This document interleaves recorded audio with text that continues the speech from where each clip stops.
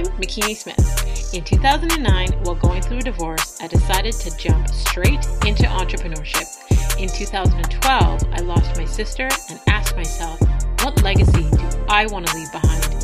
Since then, I've become a serial entrepreneur, helping other women publish their books, produce their podcasts, and reach their big goals to walk in their greatness. I realized the importance of sharing our stories of resilience and how it can be another's guide to walk in a manner worthy of their calling. We are blessed to be a blessing, so get ready to be blessed with an inspiring testimony.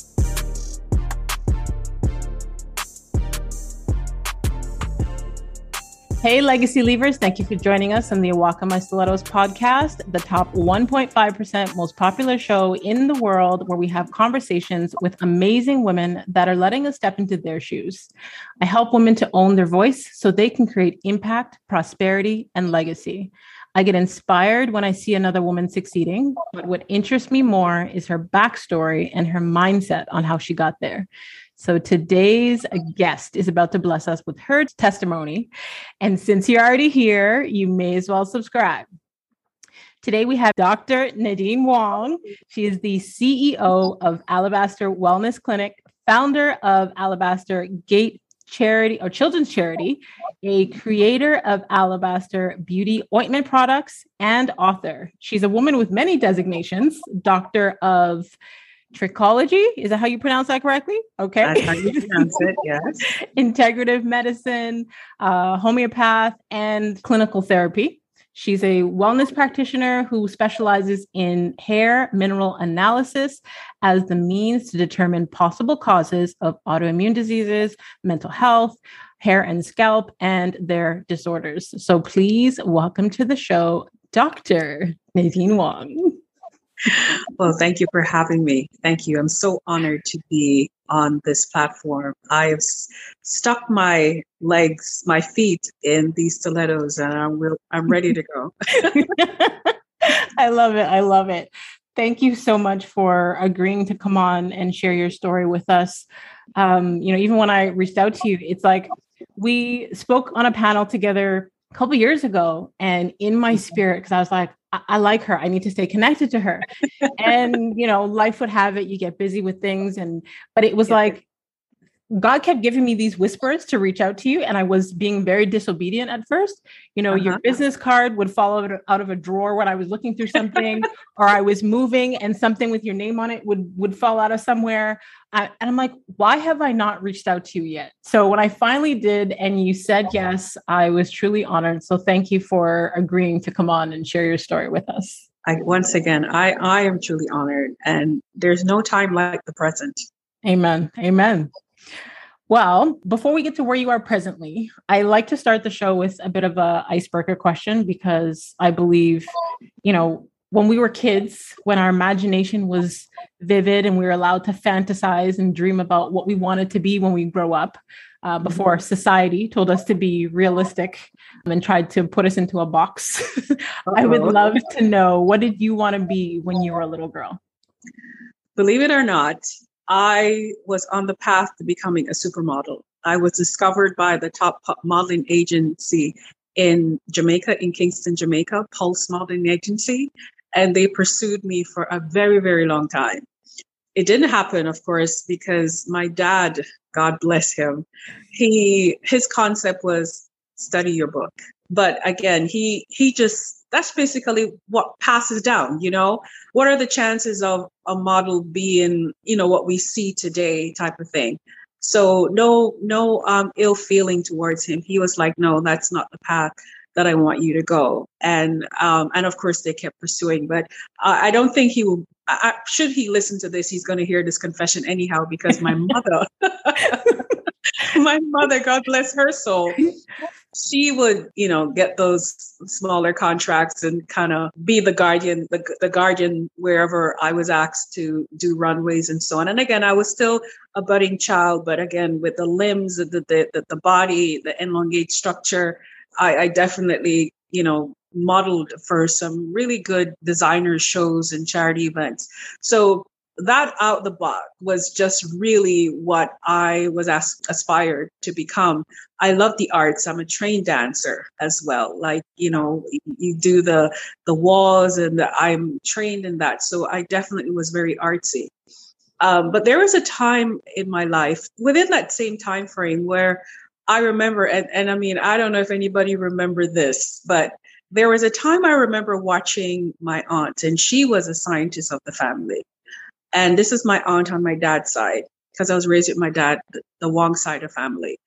And I remember getting a bowl of cornflakes cereal, right? And I load up the bowl with cornflakes. And then, of course, you're going to add the milk. And then she said to me, if you add too much milk, the cornflakes is going to fall over. And in my little head, I'm going, how is that possible? And then at that time, I said, the fact that she said that and she was a scientist, for that moment, I said, I need to be a scientist. Because how is it the cornflakes, like, it's going to fall over, So I thought, maybe I should be a scientist, just like my aunt of some sort. But 90% or 99% of really what I thought I would have become was you would have seen me on Broadway, on the arts, whether I was, doing the Swan Lake dance, or, I was standing next to Tara Banks or Naomi Campbell in the middle. I love it. Okay. So this is where I get really curious, because if that's what you wanted to be when you're a little girl, like, how did you get to where you are presently? Like this woman with all these designations now, like, share that story. I would love to hear that journey. I want to tell you that the author and the finisher of my fate, he had a plan, because Dr. Nadine Wong, it came to me. It's not something I went looking for. The challenge, I had a learning dyslexia. So learning dyslexia and scientist is never something that goes in a sentence. Right. And because I knew of my challenge, but at the time, it's not something that you could say, hey, what's up? I'm Nadine. And, I see words backwards, or they float around, or, Right. So it's not something you talk about, because, they jeer at you and so on and so on. So I didn't really talk about the challenge, but the challenge was there. Mm-hmm. And I just really didn't understand what was happening. And I just didn't want to be teased. So I kept it to myself. But I found other creative way of learning, like rhythm, memorizing.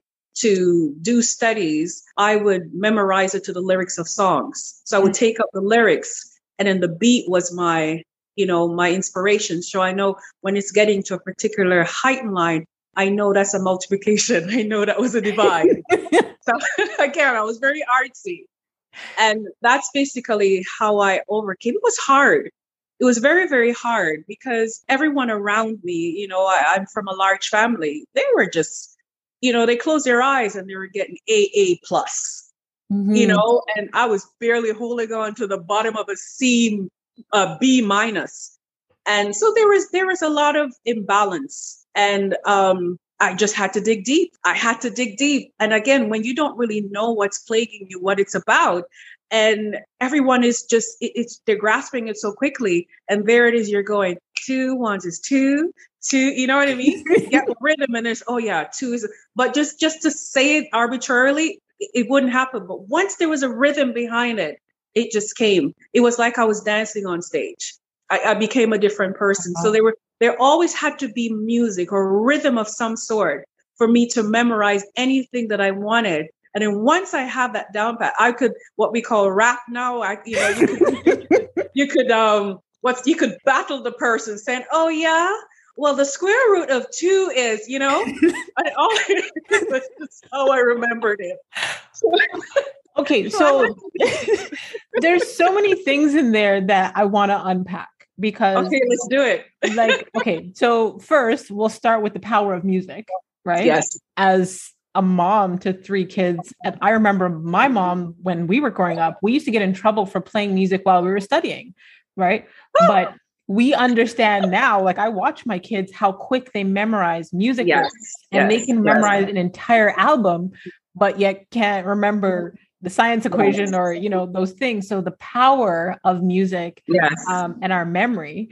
And then like for you to say that you struggle with dyslexia, and we've had women that have come on before that are doing amazing things that Yes. are also dealing with that challenge. But at the same time, for you to be able to have all the many designations that you have, Miss Dr. Nadine Wong, like, that in itself is inspiration because, Yes. traditional schools will make kids believe that, you have to learn one way, whichever way they're teaching it in the classroom.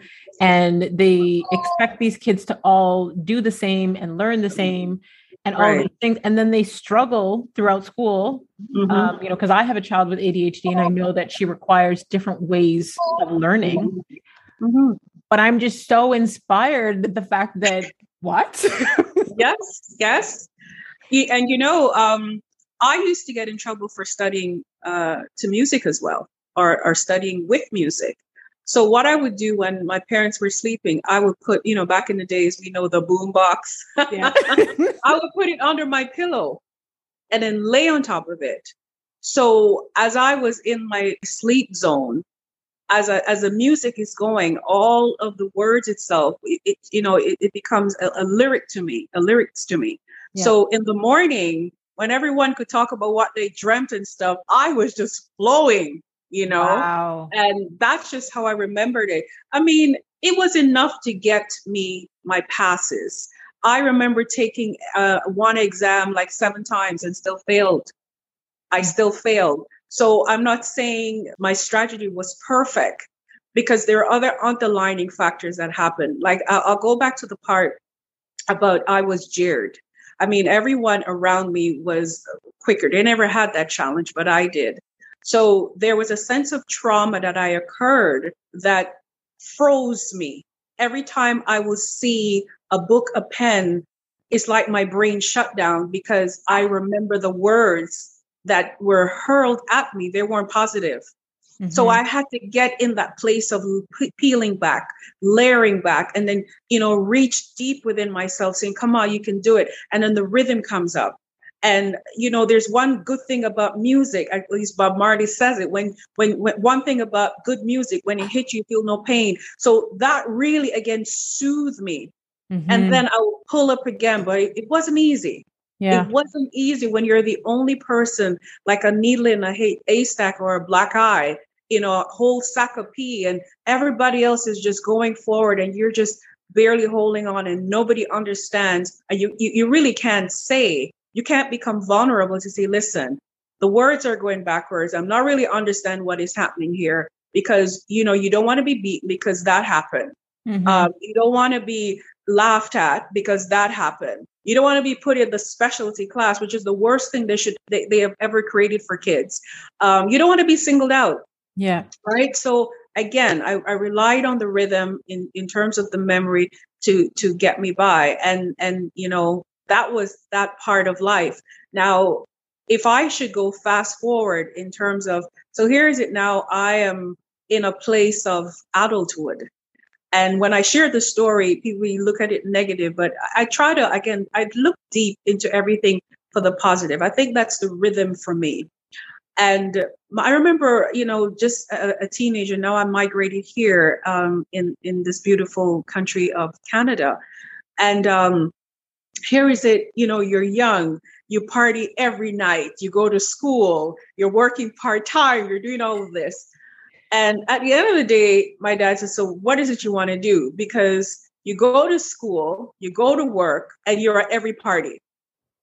Okay. At some point, that's going to fizzle out. Yeah. And at that point, I really didn't know what I wanted to do in terms of my professional walk. What I was great at was listening. And my house was the house that everybody who was anybody will come, simply because my mom is a chef, a well-renowned chef. So there's always food there. You know how that goes. And I never had a curfew because my parents, we had this trust. We created this trust at a younger age. And it was simple. It was a simple procedure. And it's something I tell parents, try this and see what happens. So when we were, as I said, at a younger age, my dad, of course, our friend had, a little party, and my dad was like, okay, you guys go now. This is the timing. We left to go to the party at around 7 p.m. and we came back at 9 p.m. And my dad said, what kind of party could start at that time? So I said, but you never said what time. Right. Right. And then all he said to us was use your discretion. So our discretion is 2 hours later, go home. So he says, no, obviously you're thinking. So go back to the party, use your discretion. So we came back maybe around 11 o'clock or something like that. So that was always the tag word during teenage years, is if I said I'm going to go to Spectrum or I'm going to go to this party or whatever the case is, all my dad would say is use your discretion. Right. So the older I got, I kept coming an hour later, an hour later. Should something happen, I will call. Right. So we never had that, like I'll be at some party and see a parent walking in with a leather belt and saying, where is so-and-so? I thought you were going to the library or something like that. Never had that relationship. So as a result of that, everybody wanted to sleep over my house. It was like head to tail on the floor because we know we're going to go to a club, a party, and we can come home when the sun is coming up. And of course, in the morning, they get up to fresh pancakes because mom's cooking. Okay. So my house was just that cool type of house. Right. So one day my dad said, okay, so really, what is it that you want to be? Because you're doing all the right thing, but clearly you're not establishing any foundation. And like I said, from then I was a great listener. I mean, I'm from a large family. So large family have issues. You hear, not the family in itself, but people are always around. So you hear different, situations and so on. So I developed great listening skills from an early age. So when this young lady's heart is broken, this young boy loves this girl so much, don't know how to talk to her. Of course, my ears was the ears that it filtered through. And of course, God's wisdom in me. Okay, why don't you try writing a letter or this one? What? So the advice was there. Hence, ended up at Centennial College doing social work. So I started that and I started to pursue that. And now this is where things get a little bit curvy. There I was, settled in to become a social worker. And then my first boyfriend, word of wisdom through the lips of a serpent, said, hey, he said to me, why do you want to do this full time? Why don't you do this part time just to see, in parenthesis, if you would like it? And I was like, okay. And that was the biggest mistake because you know what it's like. Yeah. You go to school part-time, you work part-time. Chances are the money is going to sway you from the education. And it just put a dent. The next thing I know, I was now working more hours than going to school. Needless to say, I completed what I was doing, but at the end of the day, I still was not satisfied. So my dad says, why don't you go and do something that require, style and fashion? Because we all know that now he's admitting, we all know you like to walk the runway. Can you believe that? How many years later? I was like, did he just say that? Needless to say. So I enrolled at Marvell Beauty School, and the objective was to do aesthetics. Again, it gets a bit windy here because I enrolled for that, but as soon as I was being admitted, I don't know, the registrar, something she said, I said, no, I don't want to do that. I think I want to go into cosmetology. So she's like, we have an opening, not a problem. 2 weeks into the program, the teacher called me aside and she goes, I don't think this is for you. And I said, what do you mean? She said, because the questions you asked, they're too intelligent. They're too scientific. I had no interest in styling hair. I wanted to know where the hair is coming from. Why, as a woman of color, after we shampoo the hair, we got to go back in with some Dax and Vaseline? So I had a lot of why. You as a parent, what's the worst thing a child could do? But why? But why? And I was like that to her. Every time she sees me, a Caucasian woman, she got red. Because the questions that I'm riddling her with is like, why did this woman leave me alone? Right. And it was so bad that when we were doing demo on our beautiful textured hair, they had to ask us because they didn't know where to put the relaxer. And I was like, how is it you're the teacher getting a paycheck, but we're doing the demo? There's a problem. But in that nest, there was an African teacher, instructor, and she pulled me aside and she said, there is such a thing as the science of hair. And a light bulb went off. I said, science of hair? How come they've never taught us that? All we know, you cut it, you braid it, you burn it, you know what it means. You fry it, Yeah. you add fries to it, call it a day. Yeah. And she's like, no, there's another entity. And when she said that, that's when, again, it was like a light bulb moment. So I left Canada and I went to the States. I had to create my curriculum because, again, what I wanted to do was unheard of, especially in Canada. So, and again, my story is this is to encourage anyone who, when you see roadblocks, they are what they are, but there are means around them. Right. Well, here is it now. I went to a seminar and one of the presenter was a trichologist. And for the first time, I had a conversation with someone somewhat in the feel of what I was doing, and I didn't feel like an outsider, meaning we had the same verbiage. And after he finished the presentation, I went up to him and said, hey, I'm Nadine, so on and so on. And when I spoke to him, he goes, you're to be a trichologist because everything that you're talking about is scientific. And the next thing you know, I was in Huntsville, Alabama. And I studied and I studied and I studied. And it was so natural. The rhythmic method from then, it was just so natural for me now. And then I realized when you find what you love, everything else flow. Earlier, you talk about being learned or taught in a box. That's the hardest thing. But when you tap into your creativity, I can do it in my sleep. Right? Yeah. So now here is it. We're talking about anatomy and physiology and nutrition and how everything works together and how the hair holds that story. And I was like, this is it. So to get to Huntsville, Alabama, it's another story because, again, I had no money. So what I did is at the time, I started to build my own little clientele.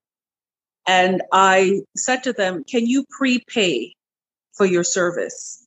And because of what I used to do to hair, when I used to, like, once I placed my hand on your head, I knew exactly what I had to do. I was mixing and dropping addition. I was doing all of that before that was the norm. When I would finish with a person's hair, it was like a cascade. It was like a silhouette. It was like a song. It was like a rhythm. And people say, who and what? I said, I don't know what this girl does, but all she does, she touches, she dropped 2 drops of this and so on. And it was so rhythmic, honestly. I didn't want to do that for a long term because I was the youngest of the group in our association.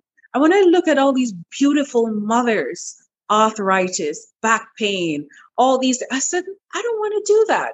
I want to work with my mind, not just my hands. So when I shared this with the clientele that I had, they said, what do you need?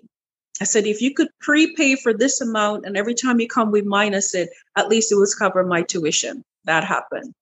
I didn't have money. So tuition and everything was paid. But remember, we're going to Huntsville, Alabama. I didn't have any money for the ticket.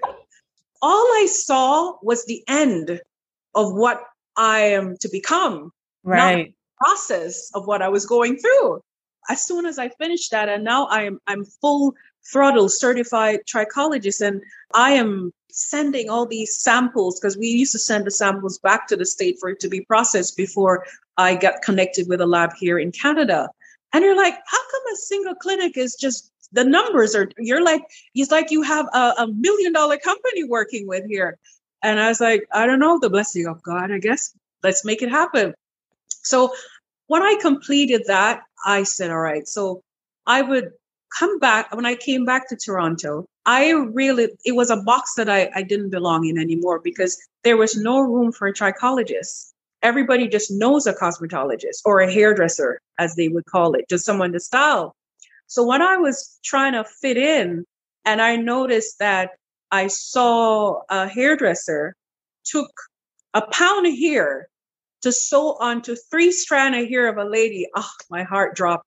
I went over and I said, "You're going to lose your hair." And of course, the hairdresser kicked me out saying, "You just cost me $1,000.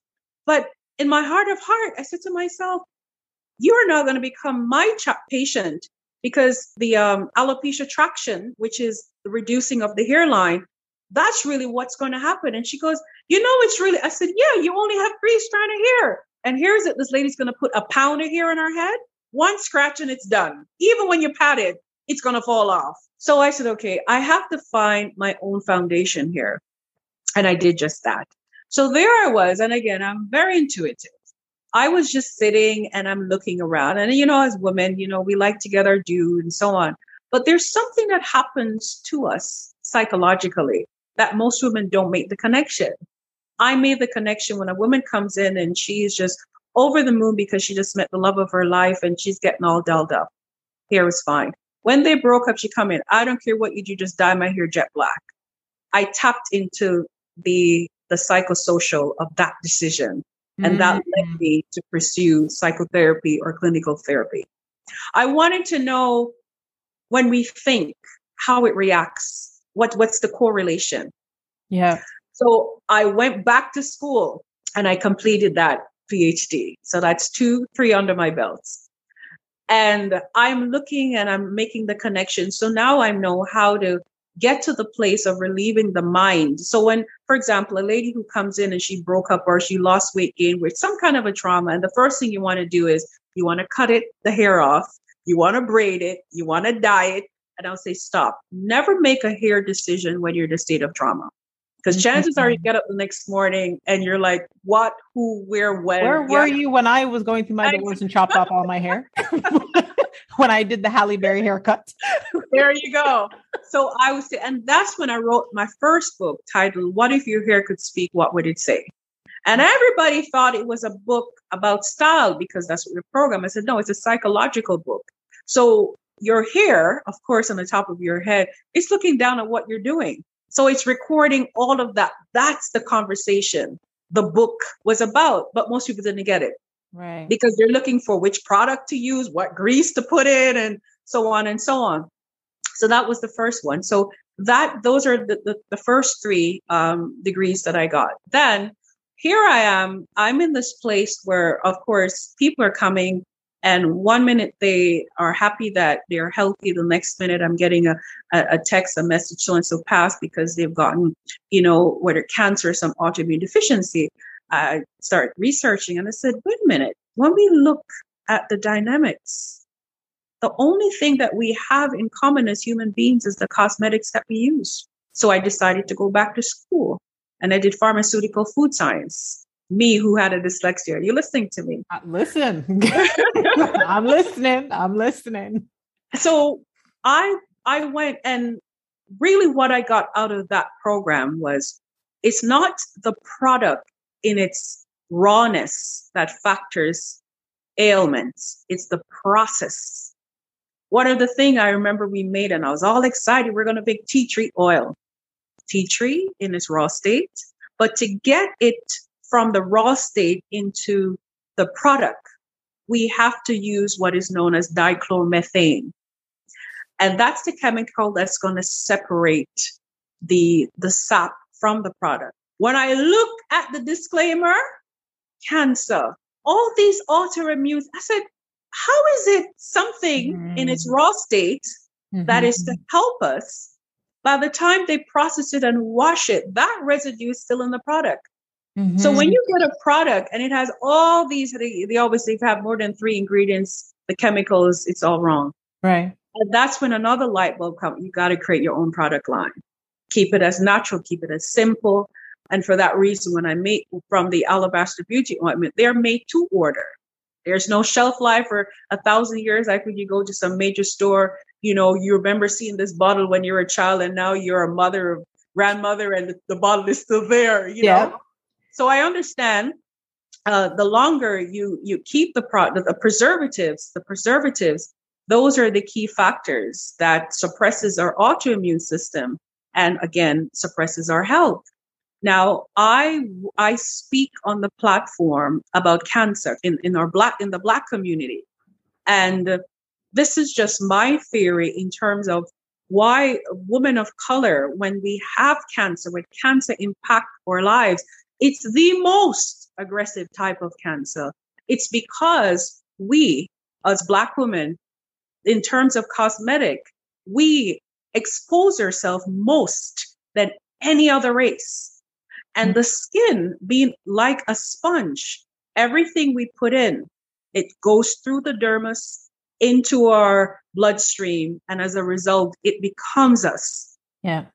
So when I started to break down the scientific factors and make the correlation, and as I said, when I speak on these various platforms about health and make the correlation with health, beauty, and so on, all of this is the same duct. It's the same trajectory. What we expose ourselves to, it becomes a cocktail. It's ingested within us, and then it's produced outside of us. And this comes now to the minerals, which I specialize in. And it comes back to the first thing, which is hairdressing, right? Yeah. Because hair holds history. Again, it coils, it releases out. But when we liquefy that from a scientific point of view, I can almost find out if it was at a great demand or something of an abundance that your mother had. I still can locate it in your DNA through your hair. Wow. So that's the mean of treatment. So here it is now. We're in 2021, all these different things that are happening. I mean, with the past 2 years of the COVID virus, I mean, there are lots of persons going forward that it's inevitable you're going to experience some kind of a mental break. It's just one of those things. Because what we were exposed to was traumatic. Now, how you deal with the trauma, it will show weight, skin, hair, nail, and so on, whether we like it or not. Some people, they forgot they'd stop exercising. The mindset shift, it's just the law. It's the law of what happened. Yeah. And it's just a matter of time before it starts to manifest, the hair, the skin, the nails, if it's not already in your behavior. So when we do hair mineral analysis, when I say a hair sample, I'm not asking for your locks. Just enough, like here in Toronto, enough to cover a loonie. If you're not in Toronto, because this is an international platform, it's if you were to get 4 quarters together, just enough to kind of cover that. Or if you were to put your thumb next to the finger and make that little OK sign, enough to kind of, right. So that amount we process. And then when that comes back, it gives me the meat and potatoes about your biochemicals, your hormone, even your libido. Wow. Weight loss, weight gain, anything that is abnormal. Even if someone's been like dyeing their hair for years or anything like that. Yeah. We get right in because we're not looking at it out. If I have $1 for every time patients come to see me and they shampoo their hair before they come, and it's like, why do you do that? We're not focusing on the external. We're going to liquefy it. So I'm getting into the meat and potatoes of you, not what you grease the hair down with, right?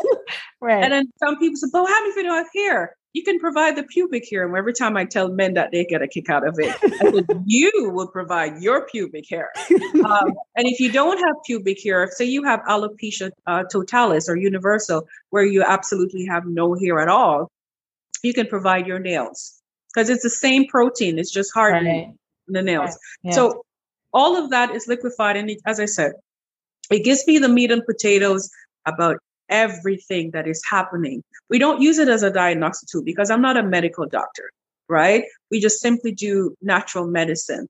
But the means, the apparatus for me is the hair. And this is just how great God is.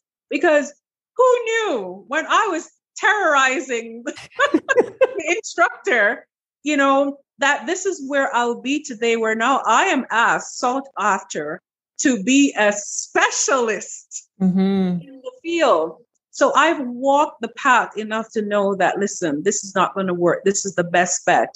And when it comes to health, hair is a beautiful cascade in able to identify root causes, which is really what I specialize in. Symptomology is what your medical doctor would diagnose. You have cancer, you have lupus, so on, because those are symptoms. Right. What I'm looking for is what mineral, which is what the hair is broken or not sending the message, the cohesive message, in order for procreation of life. Because when the minerals there's a disconnect in minerals, that's what happens. That's what causes symptoms. And symptoms are what you know as the migraine, the lupus, the cancer, the alopecia, and so on. So when people come in and says, listen, I have lupus or I have alopecia, I say, no. You were told that by name, but I'm going to ask for the symptoms and let's retrace your step. Right. So we do the test and find the root cause. And at the end of the day, when we can literally, it could be something as simple as zinc. Like I said earlier about the mental state of mind in terms of what we have experienced with the overall COVID and stuff. And the body more likely will become depleted in something simple as copper. Right. When you're depleted in that, the symptomology of that deficiency is known as depression, manic depression, bipolar.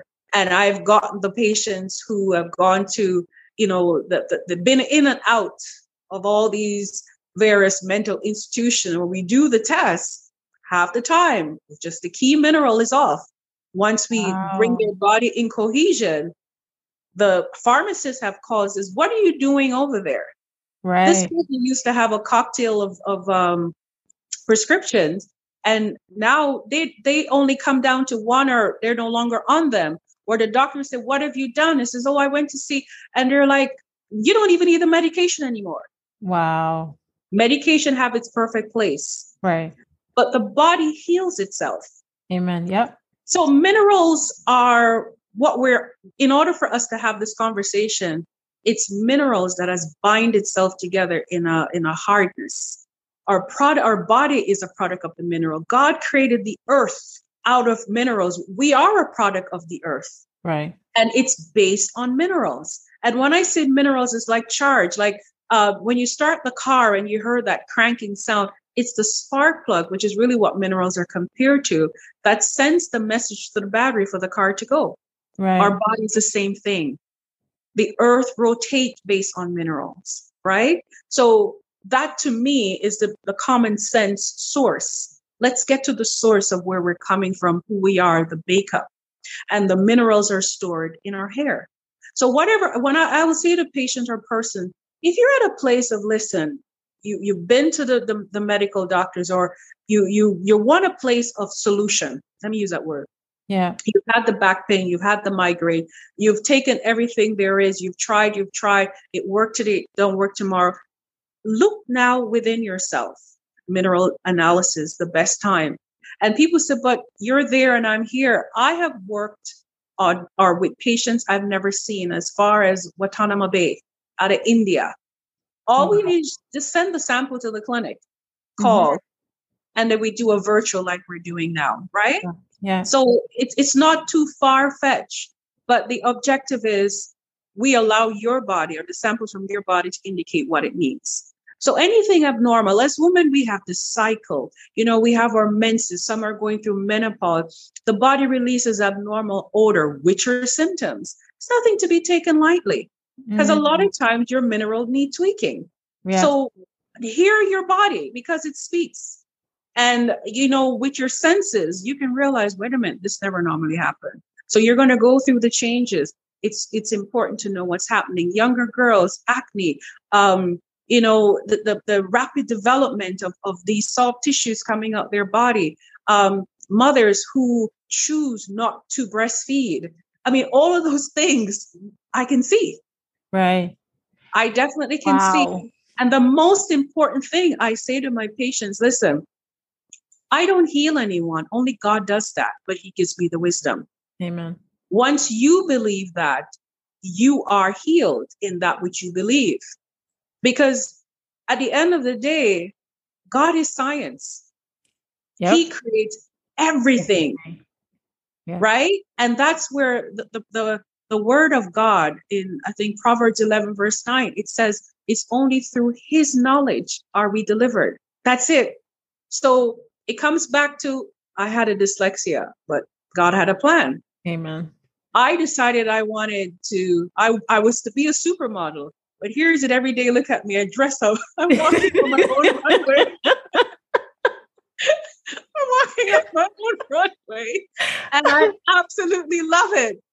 And the scientific aspect, when I see ladies come in, men too, children, and you can reach them with God's knowledge. Priceless. Mm-hmm. Priceless. There's so many things I heard in there that I want to unpack. So first of all, okay, so for the women that are listening, because sometimes people will say, well, I want to do this, but I don't know how, or I don't know what I'm supposed to do, or whatever it is they say or use as an excuse when it comes to pursuing their dreams or their passion. Mm-hmm. From your story, you just took one step, and it was based on curiosity with every single step that led you to where you are today. Right. You didn't need to know all of the steps of the staircase. No. You took one step, and the curiosity, you allowed yourself to explore and to try things and to see what was best for you and how you were able to function in your area of genius to be able to, to be able to be who you are today. Like, yes. The child who had dyslexia is now the woman with all of these designations who is quite genius because of curiosity. Yes. That is what I got from all of that. Yes. And that's the mind of a child. If we learn like a child, just be curious. Explore. Yeah. If we're going to be in love like a child. Just be curious. Yes. If you're going to study like a child, I wonder if I turn on the light switch. But you talked about the box, which takes out the curiosity. Yeah. And put the law of someone else's curiosity that more likely you just don't fit in it. Yeah. And that's the thing that I think they need to change. I mean, I remember I would talk to professors, pull them and say, listen, this mark here, I don't deserve it. And they said, why? The answer was right, but his formula. Yes. I didn't use that. Yeah. And as a result of that, I said, no. You're being punished for not doing things their way. Exactly. And I remember when I was doing organic chemistry, and I was doing engineering science, and I'm looking and I'm like, okay, well, I know how to get the answer, but he wanted you to have therefore, to, and if you don't have it, he puts an X, which traumatized me, which brings me back. So I would go to him and I said, don't do that. Mm-hmm. Don't do that. So I gained my voice. Yeah. You advocated for yourself. I had to. Yes. And I said, I didn't fail the class. I didn't get this wrong just because I didn't produce it the way the box says it. But I got the answer right. And so sometimes it's like when I walk in the class and we have a new professor or a sphere, just the way she look at me, they send those little memos saying, "See this black Chinese girl here?" Because honestly, I was just like, literally, don't do that. Yeah. You know what it took for me to get here? Mm-hmm. Don't do that. Mm-hmm. And I said, did you ask me if I know how to? You just, whatever script they gave you, you just said, that's the one over there. You can tell my discernments are so sharp. Yeah. And at the end of the day, I said, if you're going to fail me, rest assured, I didn't fail the class, right? I just didn't do it the way you were taught, somebody else's curiosity. Yeah. So when we get, for me, like I said, if we get to the place like that of a child, you're just curious about it, you never see the fear. Yeah. And people fear things that they need to control. Mm-hmm. I don't need to control the life that God has given me because he said he has given it to me freely. Yes. Wow. I'm like, I have so many, like one at a time. I have so many questions and so many parts that I want to unpack because, you're even confirming a conversation that I had earlier today. When I went on my walk today, and for me, my nature walks are my form of therapy. That's me reconnecting with the earth. And I've started to allow other people to walk with me. And I had 2 women of faith that walk with me today. And that became like ministry to us today out in nature. And we were talking about not putting God in a box. Yeah. Because we were brought up in, not knocking the church at all, but we were brought up in certain environments where they put God in a box. And religiosity. Yes. And when you don't do things their way or one way or whatever, you're ridiculed or you're looked at as the black sheep or you're wrong.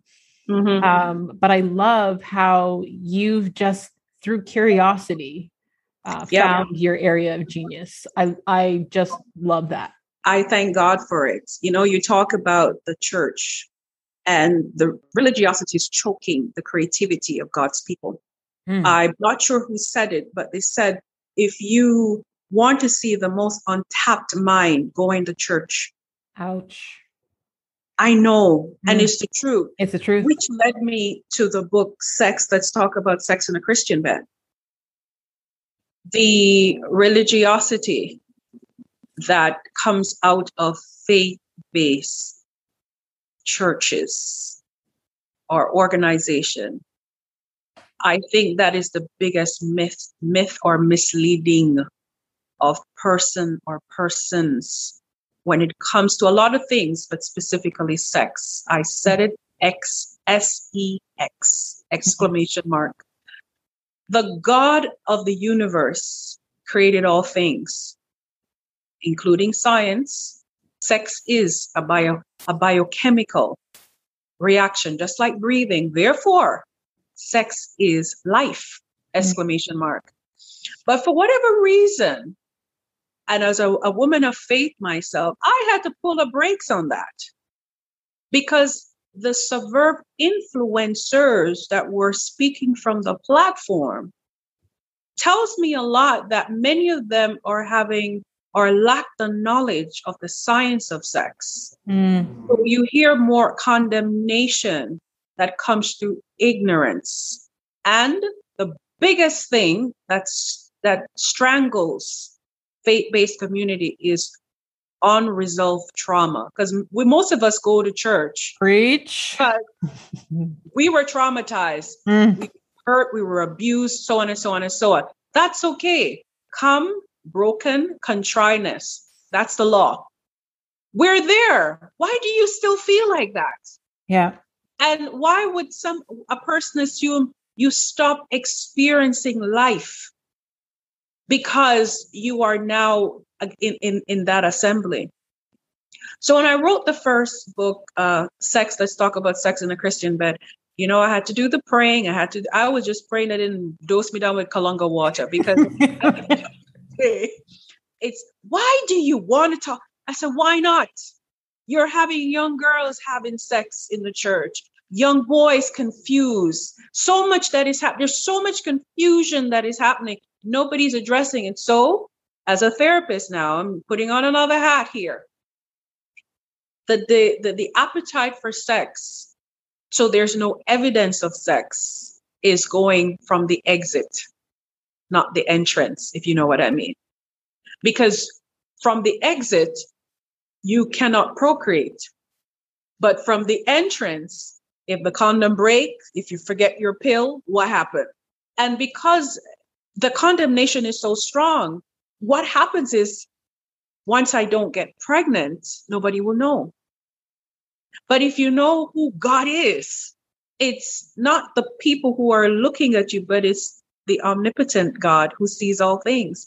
And if you have that fear of God, isn't that the love of the first? That's God in himself, loving God. And I don't think God wants us, he doesn't want us to fear. He didn't write, well, his word says he has not given us a spirit of fear. God has given us knowledge. And it shouldn't just be knowledge surrounding give tithes and offering and sow a seed. It should be in every area, relationship, intimacy, sex. Ladies, like I love talking on the platform when especially the faith-based community. I say to the singles lady and even husband, if you want to have the best sex with your partner, right? Time her cycle. She's either going to be, I don't know if I can use the word horny, but you can edit it out. But she's speak the truth, girl. Go speak the truth. She's extremely horny before or after. And there's a period after that you can't touch her because all her minerals, nerve endings are so stimulated that she just feels, just don't touch her. Once you get that law, the scientific law down, you get the best sex out of her and she will appreciate you more, right? When I share that on the pulpit, it's like, okay, let's talk, let's be real about it. We're a product of it and it's a beautiful thing. Yeah. For those of us who have tasted, what do you do when you desire it and you're a lady in waiting? You know what I mean? Mm-hmm. Let's be real about this. Yeah. And those who are married and not having sex, is that not the same sex as if you are having sex outside of marriage? How come we don't talk about things like that? Because it's the same thing. And there are those who are willing to point the hand, point the finger and say, why? Because right now, if you have, like I know all the ladies listening says, some woman says, I was told that I'm possessed because just before my cycle, I feel like I need a smile on my face. Mm-hmm. I said, you're normal. And they would say, thank you for telling me because I was told by mother so-and-so and so. And then chances are when you really talk to mother so-and-so is trapped in trauma. Yeah. So she can only give that advice to where she's at. Right. And that's why it's so important as believer or in general, know God for yourself. Amen. Because anyone who comes ought to come to confirm. If you're listening to the same voice of God, not to condemn. Yeah. And then the word of God tells us there's no condemnation in him.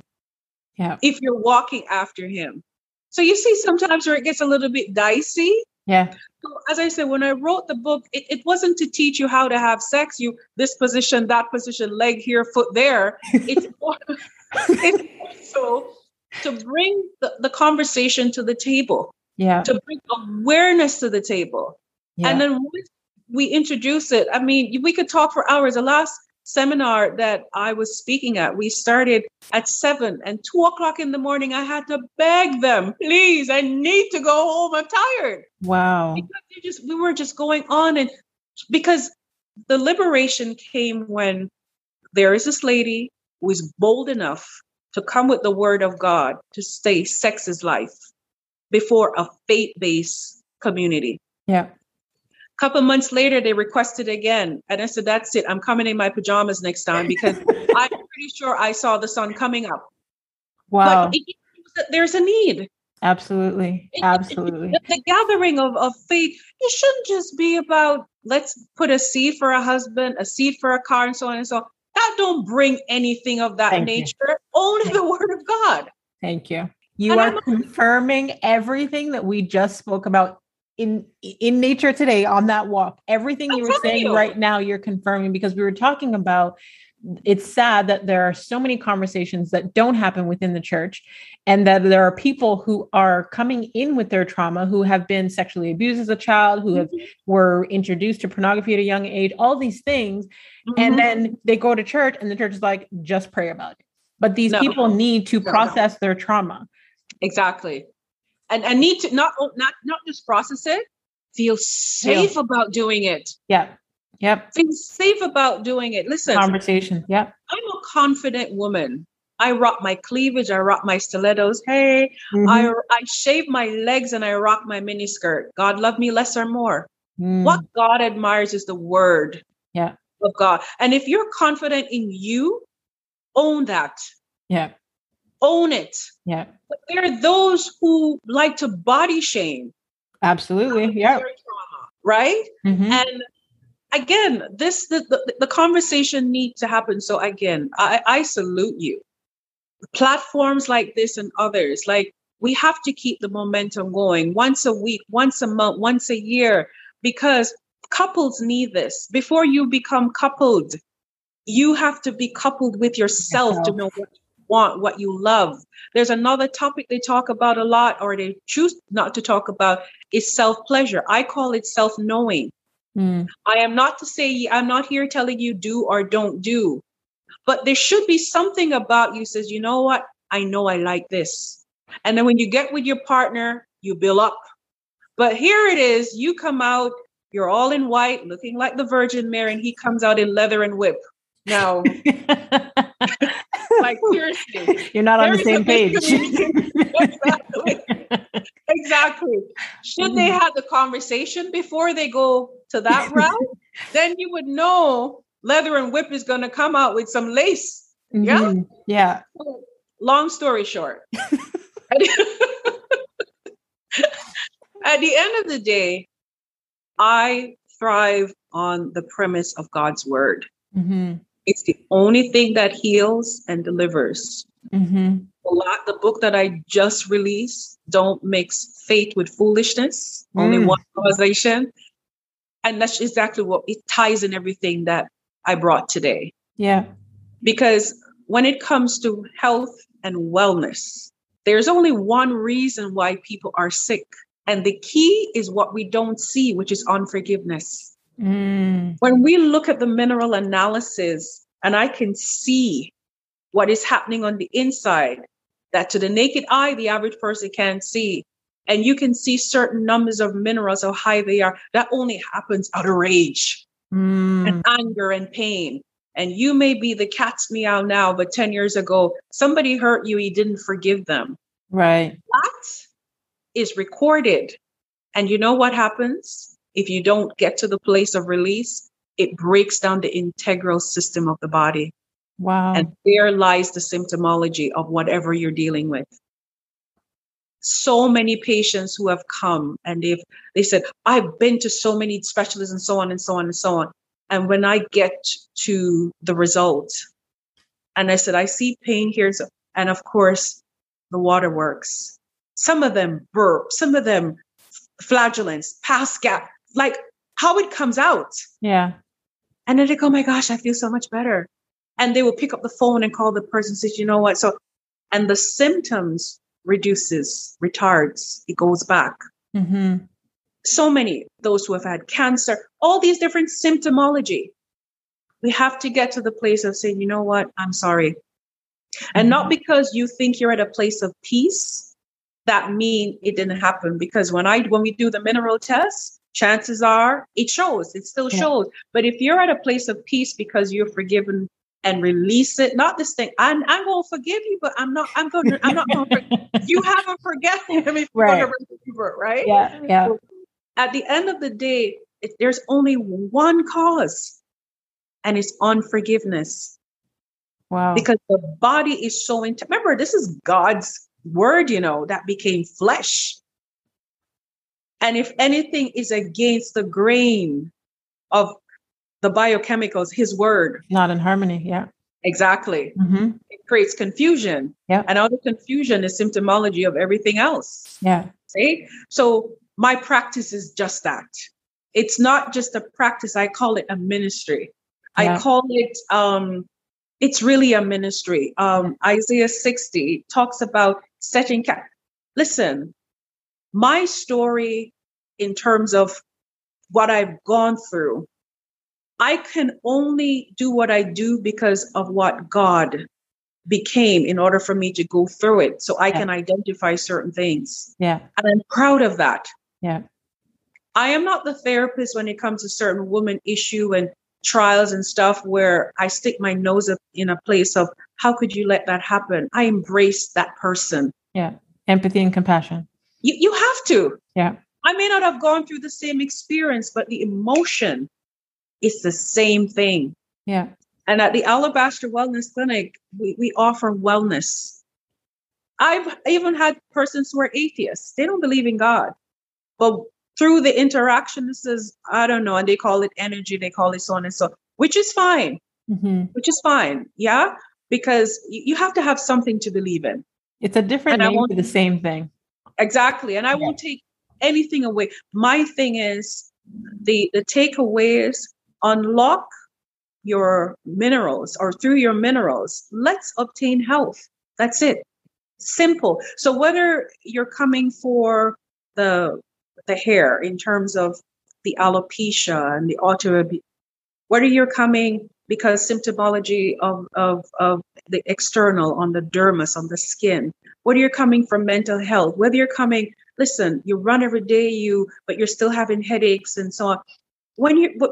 It's there. All we do is just the mineral analysis, and that's the mean to get us to where we need to get to. And that's it. And I always, like I said before, I don't heal anyone. God gives me the wisdom to do it. And that is the 100% turnover that comes, through the clinic. Mm-hmm. But at the end of the day, I know that I'm in purpose.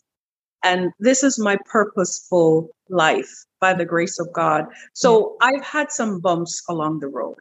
And boy, some days I didn't know how I was going to get up. I'll say this. I remember, just not feeling well. And the next thing I know, I was having a surgery. The next thing I know, I was in a coma. Wow. The next thing I know, the very experience of that, was just amazing. And it proved again, God is real, because the surgeon himself, who is Caucasian to the naked eyes, with what happened on the table, my body just shut down.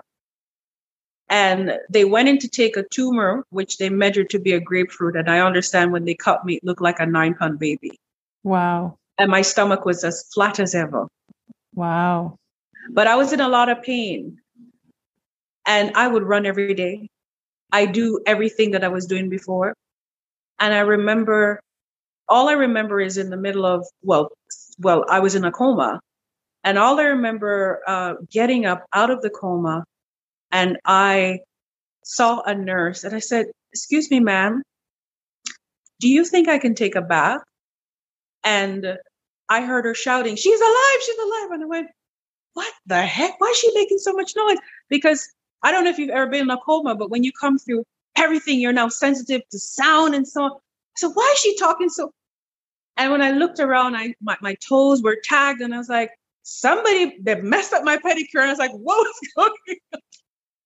Oh, I was just like, what is going on? And I'm seeing a tube here. And I said, okay. So my mother came in, her eyes said, "Mom, I just want to have a shower." She said to the doctor, "Well, if she's asking for a shower, she's fine, because that's just what you do. You've been lying for being in the shower." And then the doctor, as I said, who's Caucasian, he came in, and all of a sudden he started to burst some patois. I said, "You're Jamaican?" He goes, "What happened to you? I have no English. I have to talk to my roots." And he goes, "We're going to have to study what happened." So I know God, he is so, he's so amazing to me. And I don't have to prove anything to anyone. Yeah. And I would not allow anyone to let me feel like I need to prove anything to them. Yeah. Because unless, no pun intended, you walk in my stilettos, you don't know. You can't write the ending of my story. Yeah. So I went in a coma, and of course I'm working, my practice is home. So I lost everything I had. Nobody How long knows were you in the why. coma? Oh gosh. I think my mother told me I was down for maybe, I think I was out for a month. Wow. Or something along that line. A couple weeks or thereabout, but it just feels like dog years. Mm-hmm. You know what I mean? And here is it, I come out and I have to relearn everything now. And obviously I couldn't work, I couldn't do anything. And then when you see persons, they would more likely see or hear what you've lost, but nobody knows what happened. Right. And if what I have gone through and to become who I am today, nothing but the grace of God. Yeah. I want you to tell the people where they could stay connected with you online to get more of Dr. Nadine Wong, because they need more of you. So again, thank you for the opportunity for this excellent platform. You know, my cheeks are just beaming because I'm just so excited for this experience. Now, ladies, gentlemen, lend me your ears. If that which I've shared about how great God is through the Alabaster Wellness Clinic, and of course, me as a vessel in terms of what he has used me or is still using me to do to fulfill purpose. Alabaster Wellness Clinic, or info@alabasterwellness.com, or www.alabasterwellness.com. Or for those of you who don't like to get on the computer, call me. Area code 905-831-4325. I want to tell you all the captions, I'm on Instagram and so on under the same name, which is fine. I don't know for those who may be in Toronto. I'm literally in Pickering, right next to Pickering Gold Station at 1400 Bailey Street, Suite 8A. As simple as that. And again, it's just the clinic where if you're looking for more in terms of causation, not just so focused on symptomology. It's the place to be. The products itself, it speaks for themselves because, as I said, they're made to order without the heaviness, the preservatives, and the result speaks for themselves. And again, Madame, I thank you for this platform, for us to walk together in our stiletto heels. Yes, thank you so much. Like, honestly, I will definitely have all of your details in the details section of the episode so they can just click and connect with you directly. I want to make sure that they don't have any issues finding you. And we will definitely have you back on the show. So for the final segment of the show, I call it a walk in her wisdom. And I just ask you a couple of quick reflection questions and you share the first thing that comes to mind, whether that be one word or one sentence. Sometimes I break my own rules and ask you to unpack, but we'll see how this goes. All right. Okay, let's do it. Okay. Name one of the most worthwhile investments that you've ever made. And that could be of money, time, energy. I've made the best investment in myself. Love it. Okay. What new belief, behavior, or habit has improved your life in the last 5 years? Belief manifests belief. Mm-hmm. What have you become better at saying no to in the last 5 years? And that could be, I don't know, distractions, invitations, family. I would say I have become better in recognizing the importance of time management so it does not evolve or trap me in a place of trauma, a guilt of trauma. So balancing my time, identify the trauma that is happening and get to the place of resolving, because we never escape trauma. Mm-hmm. And it's always bombarding us. But just the time management and just, getting to the place of, wait a minute, this is not a safe place for me. So I need to leave this state of mind. Powerful. What's the biggest surprise that you've had in the past year? You know what? The biggest surprise is not to be surprised. Not to be surprised. The element of surprise don't surprise me anymore because I keep looking to God who makes all things possible. So the doorbell rang, somebody called, an email. We're having this conversation. Yeah. I'm not surprised because I believe when you're in a place of purpose, you should be expecting the fulfillment of that which God's word or your purpose is all about. So, yeah. Love it. Love it. Okay. Last but not least, what do you wish women would do more of? Own your identity. Write your story with your pen. Don't allow anyone else to do it. And if you're not sure how to do it, seek professional help, not other person's trauma. Otherwise, you'll be trapped.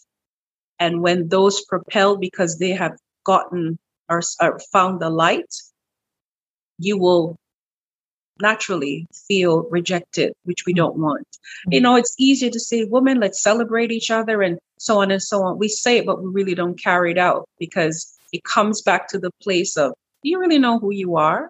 Mm-hmm. Do you really know who you are? And once you know, I like to describe and appreciate your curves, the essence of who you are. Mm-hmm. That's just what essence is about, is what comes out of you. And once you can tap into that, no one else can take that from you. Yes. So you got to own that. But you got to get to the knowledge, the place of who you are. And once you can do that, even though we may all wear size 9 stilettos, but the click in our steps is different. You know that, right? Mm-hmm. Yeah. The click in our steps is different because the click in our steps determine, do we have more gluteus maximus, which is the buttocks? Are we pumping more, boobylicious? Or are we elongate? So the bone structure, the weight, the sound will be different. And if we know how to orchestrate that, we would now sound like a symphony. Yes. More than a confusion. You know what I mean?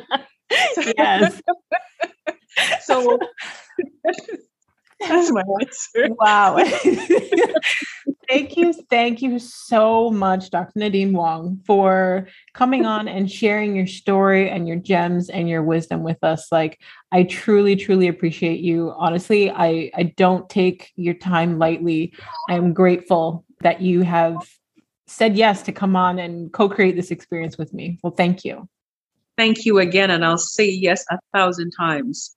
Whenever you are so inclined, as the Lord lead, I am here. And I mean, even to your audience, I always say my passport is valid.